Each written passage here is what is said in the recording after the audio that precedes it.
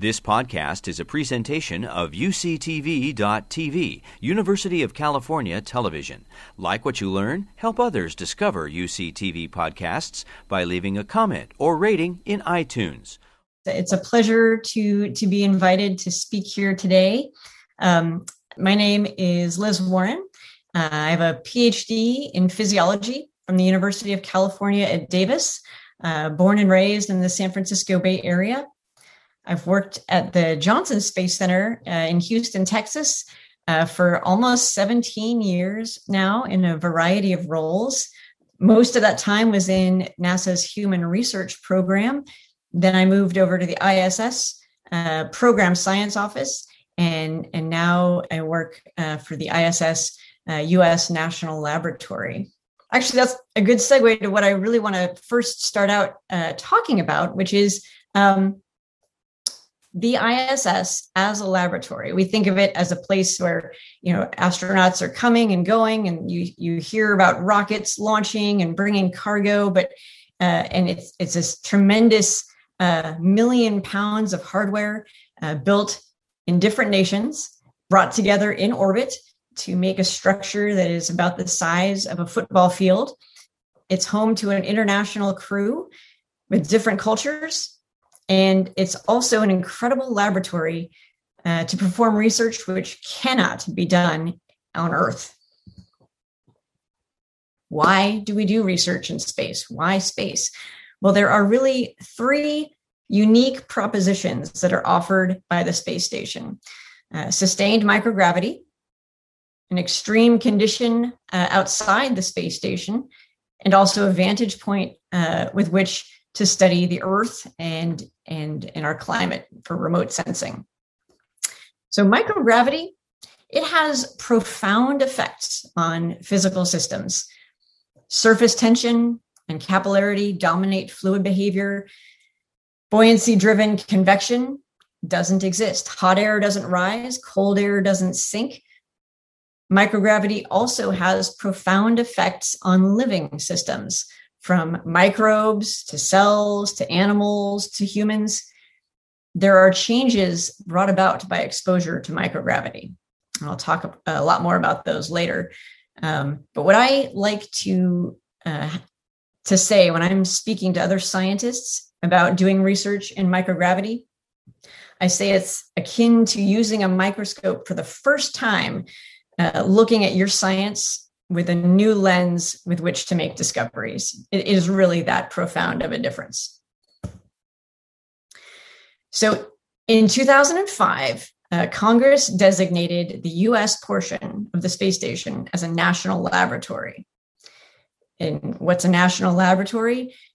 Usually, national laboratories are very unique research facilities that are open to many users to solve big problems. The organization I work for, it's called the Center for the Advancement of Science and Space. We manage the ISS National Laboratory. And our goal is to advance and maximize utilization of the International Space Station by pursuing groundbreaking science, technology, and innovation not possible on Earth. So how is that different from what NASA does?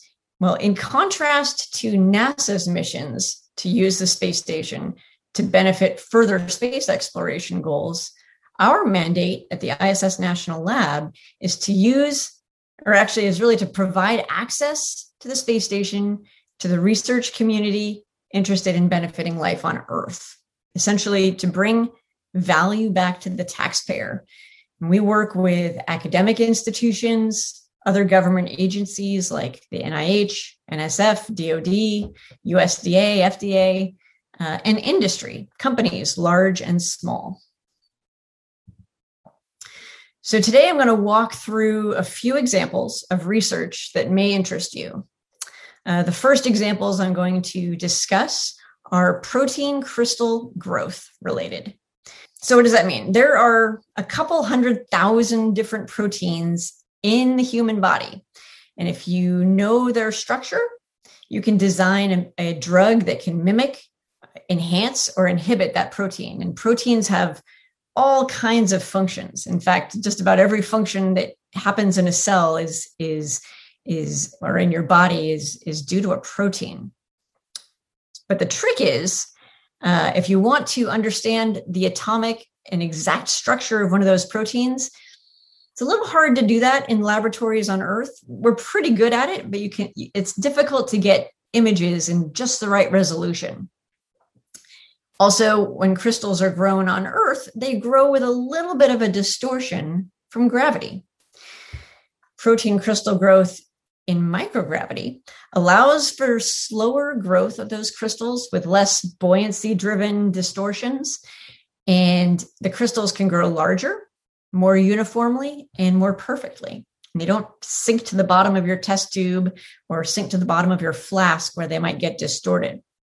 So that said, there's a commonly prescribed cancer drug that you may have heard of. You might have heard some advertisements for a drug called Keytruda. It's made by Merck. A patient has to come into the clinic. They go every couple of weeks and they get an infusion of this IV drug called Keytruda to help treat cancer. That works great, but there are some disadvantages and some inconveniences of having to come into a clinic. It has some practical limitations and it affects patient quality of life. So Merck Pharmaceuticals was interested in taking this Keytruda to the space station and seeing if they could refine the size of the crystals and make them more uniform. And so they have now done that, and they have mimicked, or basically what they're able to do is, rather than having the patient come into the clinic to get an IV infusion, they can be sent home with an injectable that they keep in the refrigerator and give themselves the injections of the drugs so they can do this all at home. And Merck is working on this. It hasn't been, it's not available yet, but it has to go through a lot of testing, as you're aware. But essentially, what they've also done now is mimicked some of the manufacturing processes that they tried on orbit. They've replicated those here on Earth, so they're not going to have to take everything to orbit, which is a really nice way to not have to keep going to space to do this. Another PCG example. This work was done by the Michael J. Fox Foundation. They were targeting a leucine-rich repeat kinase 2, also known as dardarin, to treat Parkinson's disease. And of course, Parkinson's disease is a chronic neurodegenerative disease that affects 1 in 100 people over the age of 60. It is estimated that approximately 1 million people have the disease in the US and over 6 million worldwide. The exact cause of PD is unknown, but recent genetic studies have linked mutations in certain genes to an increase in PD risk. One example is this LRRK2 protein that I mentioned. What I want to highlight here is how integral the astronaut crew was for this investigation. Here you see Alex Gerst pipetting different concentrations of precipitate and solutions in a well plate. And a few days later, he used a microscope to see which concentrations were producing the right crystals so that he could further work on those concentrations.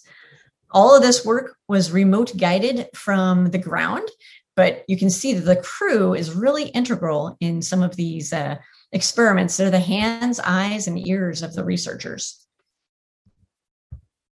Okay, last example of protein crystal growth. This one is from the National Cancer Institute. They aimed to grow a protein called RAS in microgravity to better understand the role of RAS in human cancer. And this, the idea here is to improve cancer treatments.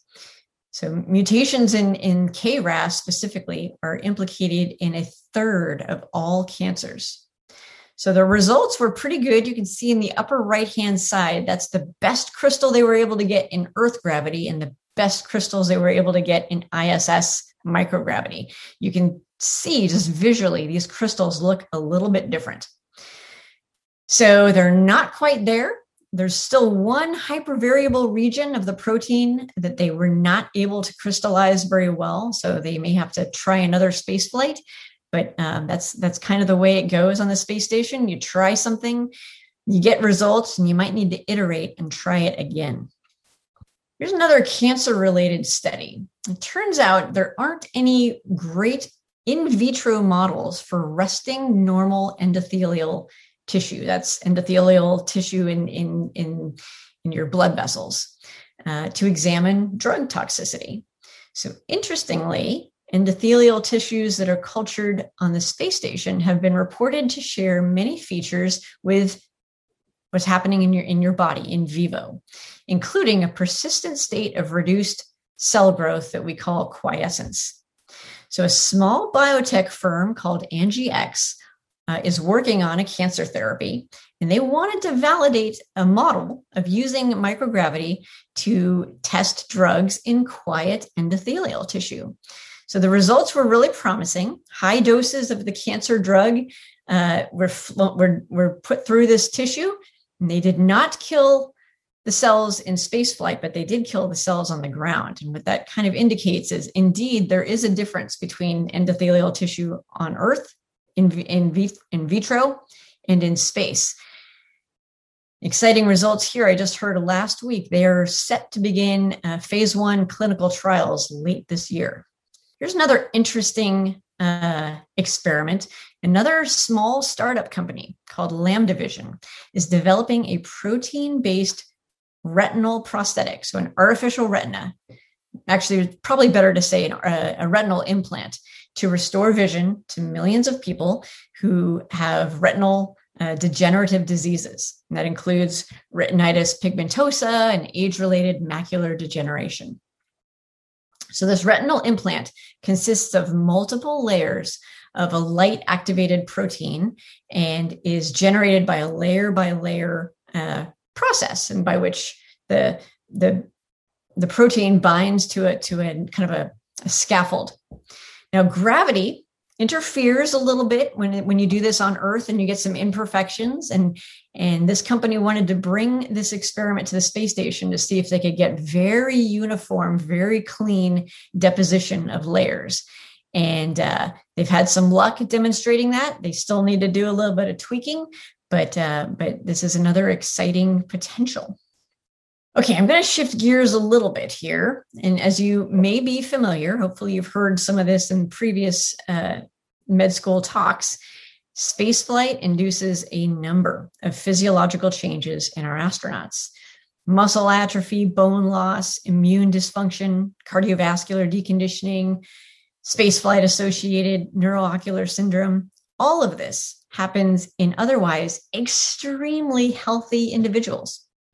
And these changes appear to reverse themselves upon return to Earth.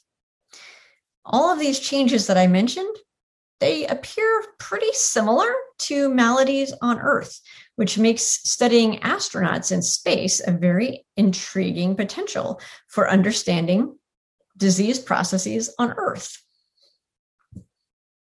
Which brings me to regenerative medicine. Essentially, regrowing, repairing, or replacing cells, tissues, or organs. So I've got a lot of lizards in my backyard right now. And if I go outside, or if my cat goes and gets one and you pick it up by the tail drops off, the lizard runs away, and the lizard is going to grow a new tail while you're distracted with the tail that dropped off. How come lizards can do that and we can't regrow limbs? It's an intriguing question. And it's due in part to stem cells and concentration of stem cells. Stem cells are unique cells in our body that can develop into any other specialized cell, like a neuron or a cardiomyocyte. Now, one day, stem cells and stem cell-based therapies may be much more widely used to treat a variety of illnesses. We're not quite there yet for a variety of reasons. Some of those reasons have to do with being able to regrow or grow enough stem cells to be therapeutically useful. And also there's a challenge in keeping stem cells from differentiating into another kind of cell before their time. So there's a lot of work that has to be done in stem cell work here on Earth, but we're also doing this in space. There seems to be an advantage to culturing stem cells and expanding stem cells in space.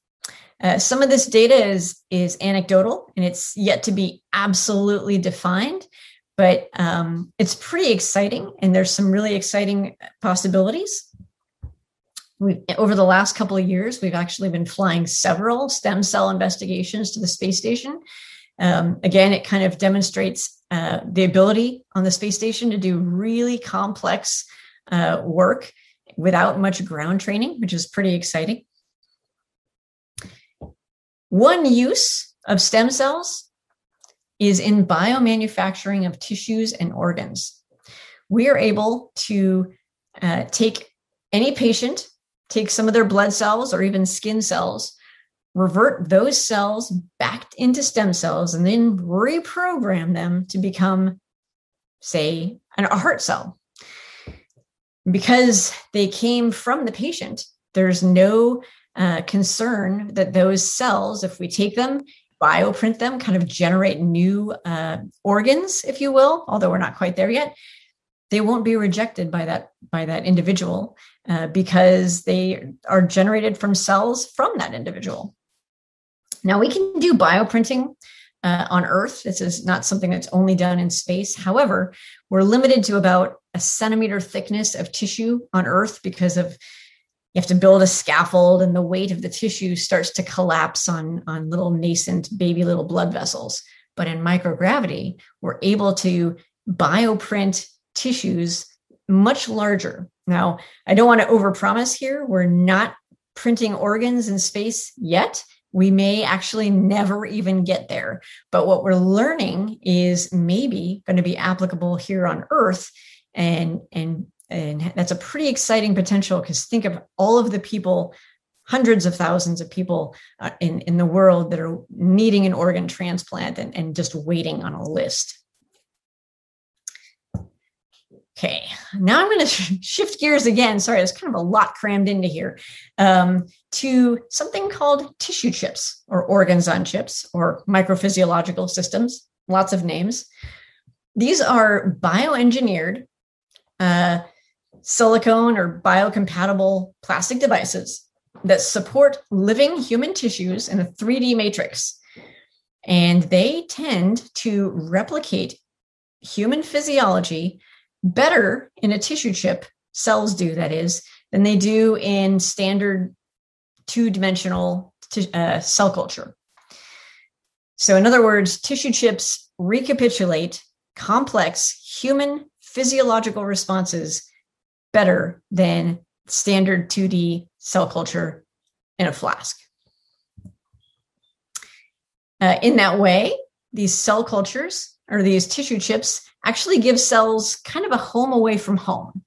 And it has to do with the matrix that they're in and the way you can flow media through and a variety of kind of recapitulating human organ behavior. And because of this, you can actually model diseases using tissue chips. You can even connect multiple tissue chips together to get more of a whole body response. So very exciting stuff. A lot of this research is sponsored on the space station right now by the NIH. In the United States, as you've probably recently learned about due to COVID, it takes a lot of effort to get a new experimental drug through all of the clearances and from the lab to your medicine cabinet. It billions of dollars and often many years. And the success rate is low. It takes, I think it's about 1 in 5,000 new ideas for a pharmaceutical actually make it through something called the Valley of Death, actually makes it through the FDA process. And the NIH is interested in speeding that up, not through any shortcuts, not through short-circuiting what the FDA does to protect us, but the ability to screen drugs faster. That's what they're using tissue chips for. And it doesn't replace human testing. It may one day replace animal testing, which is interesting. But imagine instead of using 100,000 people to test a drug that might take years, imagine hooking up 100,000 tissue chips to a drug and very quickly sequencing and going through and understanding how that drug might affect lots and lots of different people. You can do this much quicker and make it more turnkey. And that's kind of what the NIH is interested in using tissue chips for. And that is what the Chips in Space program is all about. If you want to study, say, a bone loss disease process, osteoporosis, osteopenia, and you want to study that on Earth in humans or in tissue chips, it would take years to do because the process is slow generally. But we know that astronauts lose bone very quickly in space.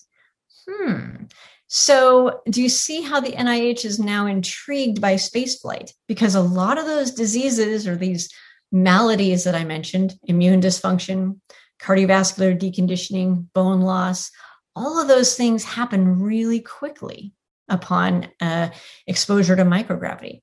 So essentially, the NIH is using spaceflight as a rapid disease process model, which is pretty cool. So 9 different projects were selected by the NIH. And each of these projects gets to fly twice to the space station. Usually that first flight we expect is going to be a learning process. Little tweaks and modifications are being made. And the idea is generally validate the system, validate that the tissue chip responds similarly to astronauts in space, and then, if possible, test some new therapeutics while you're at it. And maybe not new therapeutics, but existing therapeutics, so you know how the drug is supposed to act. And this is a really exciting process. One of these projects, immunosenescence, is aging of the immune system. Fascinating stuff. I want to tell you a quick story, though, about one of these tissue chip projects that actually got started in 2016. Kate Rubins was on board the space station, and she demonstrated the first long-term cell culture in space. And she did this with a Stanford group.